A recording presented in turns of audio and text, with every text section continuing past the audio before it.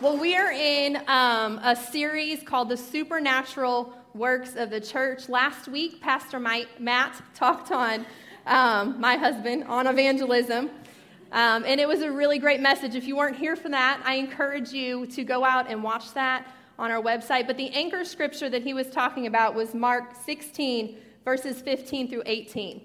And the Word of God is powerful. So I encourage you, go and read that scripture. Before the series, go and read that and let God speak to you and start to stir things in your heart so that when you come and you hear the message, there's things that God will confirm to you through that if you do that. But one of the things he said last week is that saved people lead lost people to freedom. That was powerful. Saved people, not sometimes, but they should always be leading lost people to freedom. And so I've been sitting here thinking, who are the lost that I'm leading to freedom? I'm a saved person. Who am I talking to? Who is my life an example for? Because I should always be leading people to freedom. All things supernatural, they need to operate through several things. One is love. We read that in 1 Corinthians. I think Pastor Guy was talking about that. And it said that if you don't have love, that a lot of these things that we do, it doesn't really penetrate and resonate in the hearts of people. But another thing that we need is wisdom. We need wisdom. Evangelism without wisdom can have the reverse effects. Let me give you an example. I was driving down the road and there was a church and their billboard said, "Get saved or die." And I'm sitting there, I'm like, wow, well, that's the truth, but it doesn't pull me closer to Jesus. That doesn't make me want to run to Jesus. And so we need wisdom in how we evangelize. We need wisdom in how we reach out to those lost people. So today I want to talk to you about wisdom. The definition of wisdom is the quality of having knowledge and good judgment, the quality of being wise. But if we read in Proverbs chapter 4, verse 5, it says, "Get wisdom, develop good judgment, don't forget my words or turn away from them. Don't turn your back on wisdom, for she will protect you. Love her, and she will guard you." Getting wisdom is the wisest thing that you can do. And whatever else you do, develop good judgment. If you prize wisdom, she will make you great. Embrace her, and she will honor you. She will place a lovely wreath on your head, and she will present you with a beautiful crown. We are charged with getting wisdom, loving it, and pursuing it. So that means we aren't born with it. It's not just going to fall on us. Just because we get older doesn't mean we automatically have it, although some people say that. We have to pursue wisdom. It's a choice to go after it or to turn our back on it. If we have to go after it, then we can assume that we won't just land in it by mistake. But when we do, it protects us and it guards us. Wisdom isn't evasive either, and it isn't hard to find. In Proverbs 1, verse 20, it says, "Out in the open, wisdom calls aloud. She raises her voice in the public square." And so sometimes people think, man, it's hard to find wisdom, but the Bible tells us no. Wisdom is saying, here I am. Here I am. Come find me. Come get me. I want to give it to you, but you have to come after it and you have to pursue it. There are different types of wisdom. There's the wisdom of this world. There's godly wisdom. And there are what the Bible calls words of wisdom. And so as we talk today, I want you to think about this question. What kind of wisdom do you most often operate from? What kind of wisdom do you most often operate from? Let's bow our heads and pray. Dear Father God, we come before you as a unified body. Lord God, and we're asking for you to speak to us. Lord Jesus, we need you. We don't need my words. We need your words. And so, God, I pray today that you would reveal things that are hidden. Lord God, that you would open our eyes to see things that we have not yet seen, that our ears would be open to hear your voice, Lord God, and that you would reveal our hearts to us, Father, so that we can grow in wisdom. We're a people that needs your wisdom, Lord God. And so we invite you to speak to us today. In Jesus' name, amen. So the first type of wisdom that I want to talk about is earthly wisdom. How many of you guys have heard of earthly wisdom? Or wisdom of this world? A few of you. Good. So then you are in the right place today. The wisdom of this world is the logic and thought processes of this world. It's the world's way of doing things. It's based on things like the culture of today. The Bible tells us that earthly wisdom is centered around self, what I understand, what I see, what I feel, and what I want. We were driving down the road to go to camp, and one of the girls decided that they were going to have some fun, and they were going to make a face at cars driving by. And so the face wasn't anything mean. It was just like a bug-eyed face. Katie, do you want to stand up and show us? No, okay, it's okay. But she decided to make a face at just this car driving by, a silly face. Well, this lady who saw that face had an opportunity to be like, oh, silly kid, but that wasn't her choice. So I had to pray a lot for our girls that just saw a whole bunch that they should not have had to see and heard a few things that they should not have heard. And that was worldly wisdom. That was worldly wisdom. Unfortunately, she took something that was silly and sweet, and she turned it into something because for whatever reason she was offended by that. James 3, verses 13 through 18 said that if you are wise and understands God's ways, prove it by living an honorable life, doing good works with a humility that comes from wisdom. But if you are bitterly jealous and there is selfish ambition in your heart, don't cover up the truth with boasting and lying. For jealousy and selfishness are not God's kind of wisdom. Such things are earthly, unspiritual, demonic. For wherever there is jealousy and selfish ambition, there you will find disorder and evil of every kind. But the wisdom that is from above is first of all pure, it's also peace-loving, it's gentle at all times and willing to yield to others. It's full of mercy and the fruit of good deeds. It shows no favoritism and is always sincere. And those who are peacemakers will plant seeds of peace and reap a harvest of righteousness. We see the contrast of earthly wisdom versus godly wisdom. And this is such a great scripture because when I'm trying to figure out, where'd that come from? An easy question to ask myself, was that selfish or was it not? Because that can decipher for us what is earthly wisdom and what is godly wisdom. Earthly wisdom fluctuates, it adjusts with time. It's conditional upon culture. 1 John 2:17 says, the world and its desires pass away. Earthly wisdom passes away, but whoever does the will of God will live forever. Can you think of some examples on your own of things that it was once truth, and then it changed? And then some new truth came, and then if you live long enough, then it changes. That's earthly wisdom. Earthly wisdom also conflicts with godly wisdom. 1 Corinthians 3:19 says, for the wisdom of this world is foolishness before God, for it is written, he is the one who catches the wise in their craftiness. So when God looks at this earthly wisdom, it's like, that's such foolishness. You think you're wise, but you're not wise. You think you know, but if you just hang around a little bit, I'm going to reveal something to you to show you that you actually don't know. It conflicts with godly wisdom. A story that reminds me of this is Lot and Abraham. They were living together, and they were both growing, and they were being blessed, and God was blessing their livestock and blessing their property and, their people and everything, and it became to where they could no longer live together. Like the land that they were living on no longer could hold both of them. And so Abraham came to Lot because there was fighting amongst their people, and he was like, okay, Lot, we got to separate because we don't want this fighting. We can no longer live together. It's become apparent. And so why don't you look and choose where you want to live? And so Lot said, okay. And he looked around and he saw what was beautiful to his eyes, is what the Bible said. He looked and he said, ooh, that land there, it looks good to my eyes. It doesn't give any reference that he prayed to God, that he asked for God's wisdom, that he spent any time considering truth. He just says, ooh, that looks good. Have you ever done that? Have you ever been like, ooh, that looks good? And you go after it. Well, the story goes on to tell us that what he wound up doing is living by Sodom, and Sodom was evil. God wound up raining fire on Sodom because of the evilness there, and his wife wound up getting caught up in that. And so when God tried to rescue Lot out of that later, his wife wound up turning into a pillar of salt. And that's what happened because he looked through his own eyes and he says, man, that looks good. I think that would be what I want. Selfishness. And instead, he wound up losing everything because he left with only himself and his daughters. He lost everything.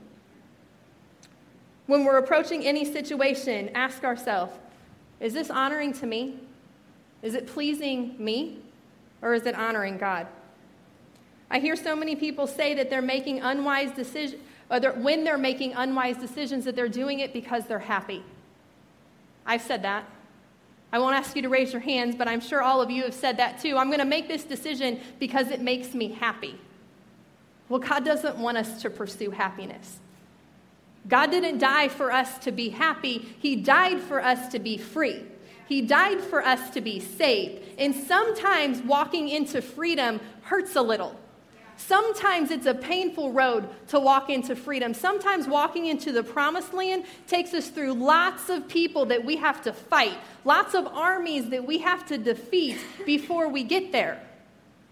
Because if we just went after being happy, then we would sit in the comfort somewhere else and never grow and never let go. We're all called to submit our will to God's will. But we have to value the things of God to do that. We're to turn away from earthly things. And like James says in the scripture we read earlier, to pursue what is lovely, gentle, willing to yield. And that's a big thing for me. Am I willing to yield? Because the wisdom that's from above is willing to yield. And we live in a culture that does not want to yield. And so we're going against the grain. The second type of wisdom that I'm going to talk about today is godly wisdom. Godly wisdom can simply be put as God's viewpoint. Where do we get God's viewpoint? From His Word. What do we not need God's viewpoint on? Absolutely nothing.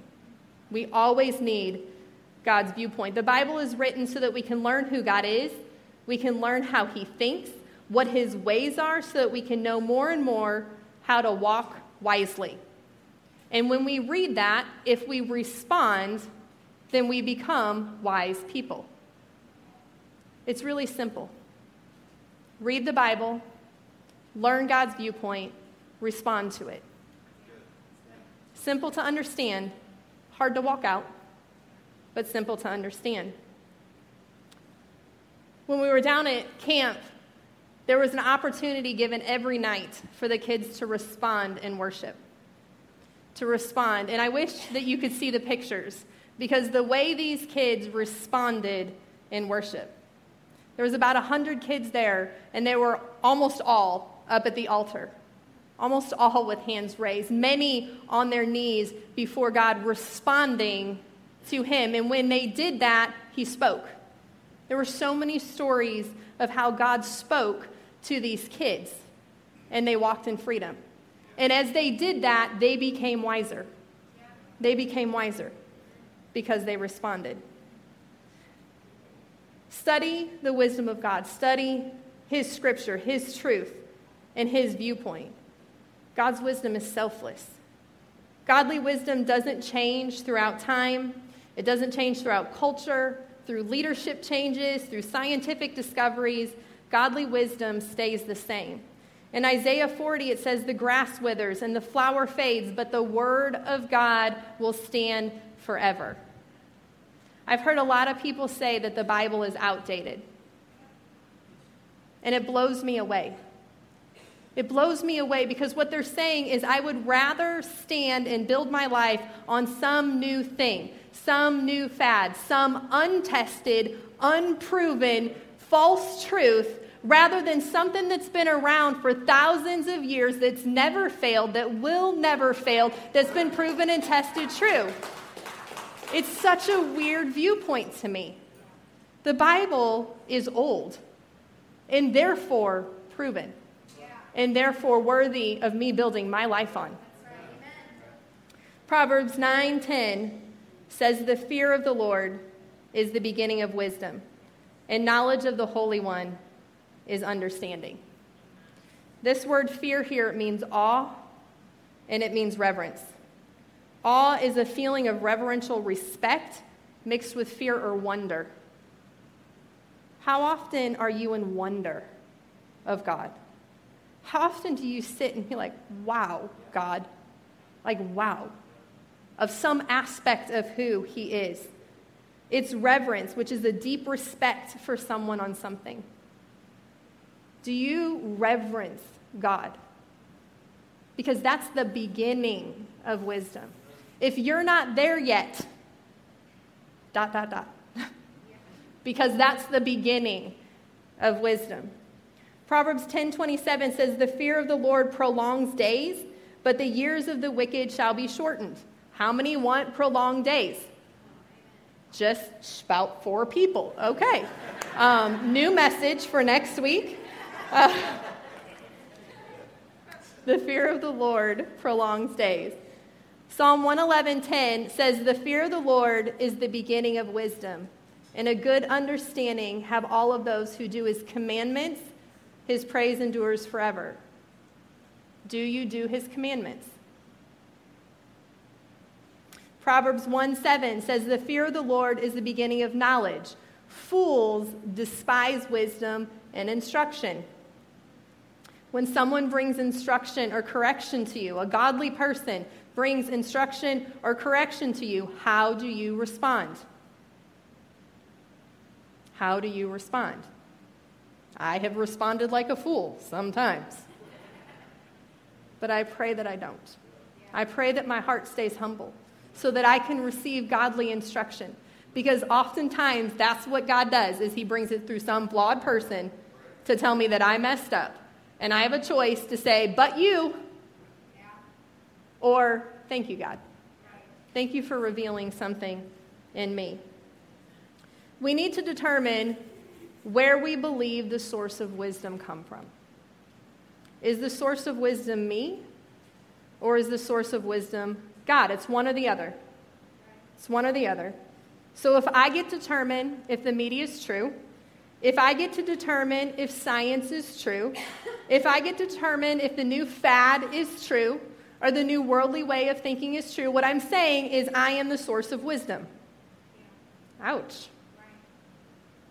But if I'm going to say that even though all that sounds good, but the Word of God says, and then I align my life with the Word of God, then I'm saying God's wisdom, or God is the source of wisdom, and even though something doesn't make sense to me, even though something maybe looks good or seems good, like the land that Lot saw, I'm going to say that I'm going to go with God's wisdom because he must know something I can't see yet. And I know I don't see everything. I know in reality I see such a small part. So it's, do I believe that God sees everything? That he knows everything? Because if God is truth and he is the source of all wisdom, then when media comes out with something new that conflicts with God, we don't follow it. I submit my decisions and my actions to his truth, even when I can't piece it together or when it doesn't make sense to me, because I am not the source of wisdom.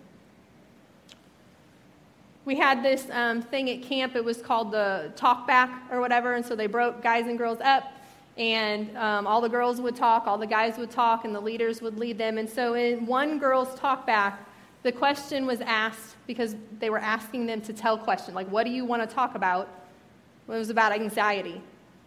And so they asked the students to raise their hand for how many people deal with anxiety, like kind of on a regular basis. You'd have been blown away by the amount of girls that raised their hand. In a room of like 50 girls, there was probably 60 or 70% of those girls that raised their hands to say they dealt with anxiety on a regular basis. The world's answer is medicine. Right. And I'm not saying medicine doesn't help. Right. But what the real answer is you have the authority through the blood of Jesus to take your thoughts captive and to say, I'm not going to accept that thought. You have the authority. But if we don't teach them that, then their answer will be what the world gives them. Then their answer will be, you have to live with this your whole life. That you can medicate it and you can, suppress it, but it's going to rise up and it's going to attack you. They will live in fear of anxiety their whole life. But when there's power in the name of Jesus, when you believe in the name of Jesus, there really is power to break that chain. Do you believe that? We're a society that's supposedly more self-aware than we've ever been before. Isn't that what we hear? But we are more broken, more hurt, in more pain, dealing with more things than we ever have before. Because we don't look to Jesus as a culture and the power that comes from that name. When you read something in the Bible, the wisdom of God, you do it even if it doesn't make sense to the earthly way of thinking. You have to submit to the truth in your mind that we do not have the answers, but God does. We're called to pursue wisdom. We find it in the heart of God.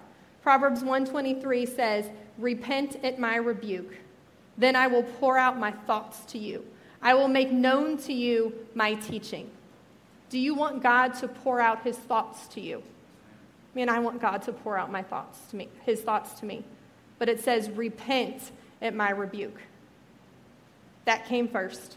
Then I will pour out my thoughts to you. The New Living version of that same scripture says, I will share my heart with you and make you wise. I want God to share his heart with me. I want to know his heart. And he wants to share it with me. But I have to repent at his rebuke.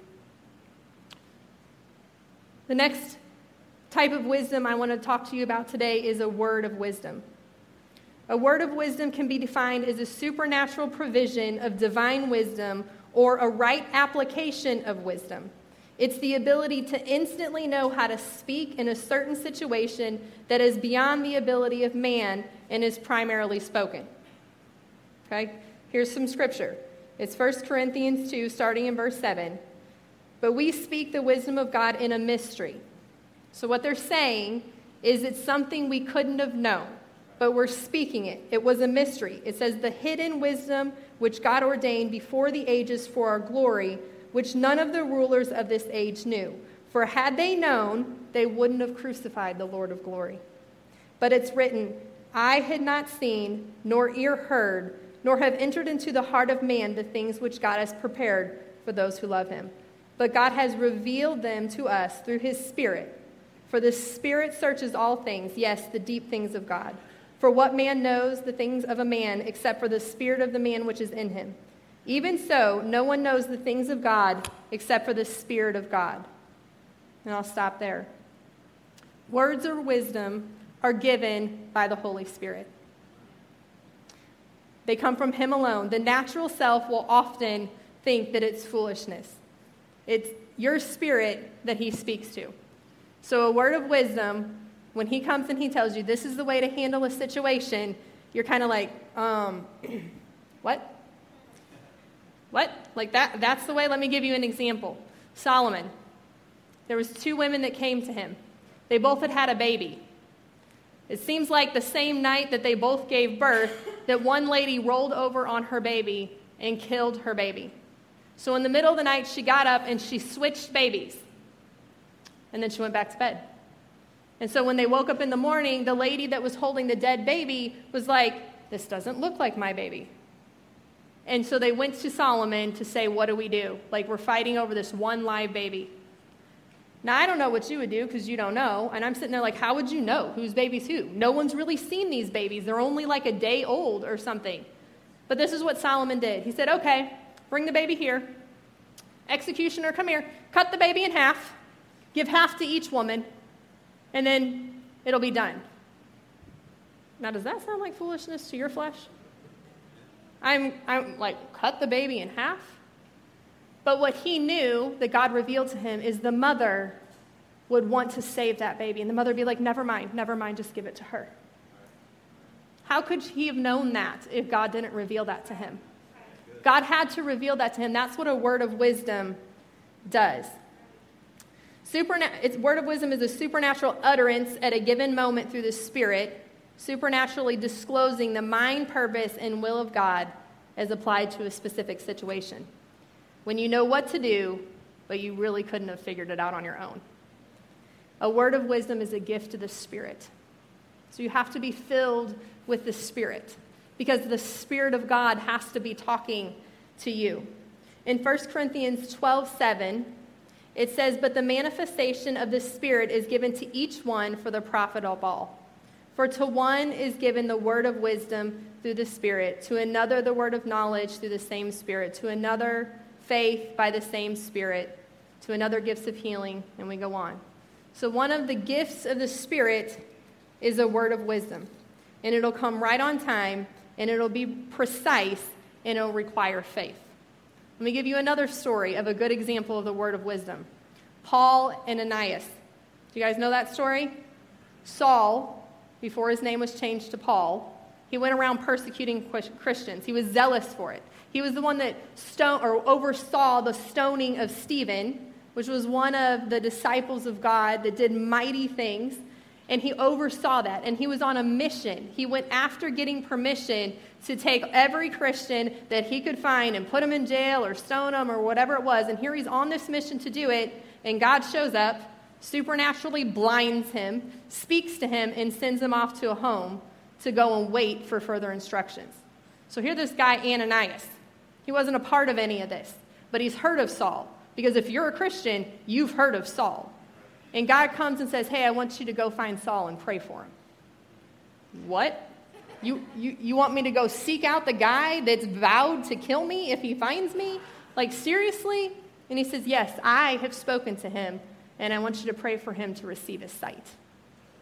I would have to have a word of wisdom from God to go and do something like that.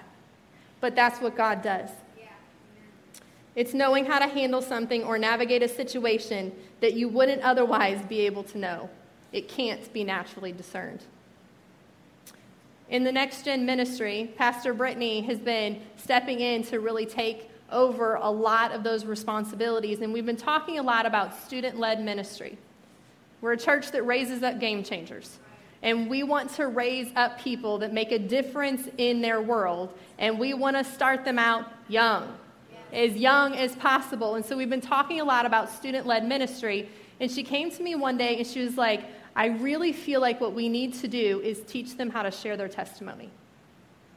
Now, we're wanting to raise up leaders. And so, like, leadership training or, like, discipleship, like, testimonies, I mean, I get it, but, like, that's the number one way we're wanting to raise up leaders. But we did. And so she started working with 3 students and started teaching them how to share their testimonies, and they did it in youth. And so we go down to camp, and one of those students felt like God spoke to him and said, "You need to share your testimony." And so he did, and so Joshua got up and he shared his testimony, which opened the door to a lot of other kids sharing the testimony that day, throughout the week, really. And what we find out is that later the pastor that was speaking, that lives in Texas, that's a missionary from somewhere else, wrote, "On Thursday, kids will share their testimony." He had no idea what we were doing here. He's not affiliated or related with our church at all. But God spoke to one of our student leaders and said, "I want you to share your testimony so that hearts are stirred, so that on Thursday, 5 other kids will share their testimony and lives can be changed through you guys."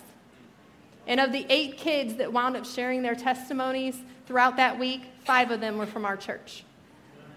5 of them were from our church. We are raising up game changers in this church. God is raising up game changers in this church.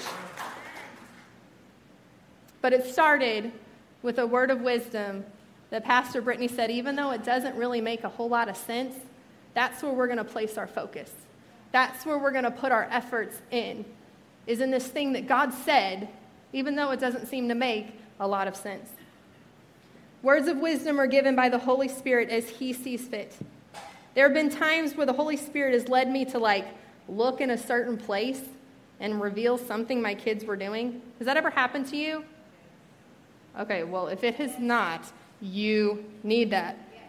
Sometimes, youth, He's spoken to me about other kids. But that's what the Holy Spirit does. He's going to keep things he's going to reveal things that we want to keep hidden. And as parents, we need that. Because if I was a parent trying to do this on my own, they would eat me up. But when the Holy Spirit leads me, when he leads me, then I can be the parent that he's called me to be. But another thing that he's doing in that moment, because when I come to my kid and I said, I know that this is happening, and they're like, how'd you know? And I'm like, the Holy Spirit revealed it to me, and I know. Do you know what they know in that moment?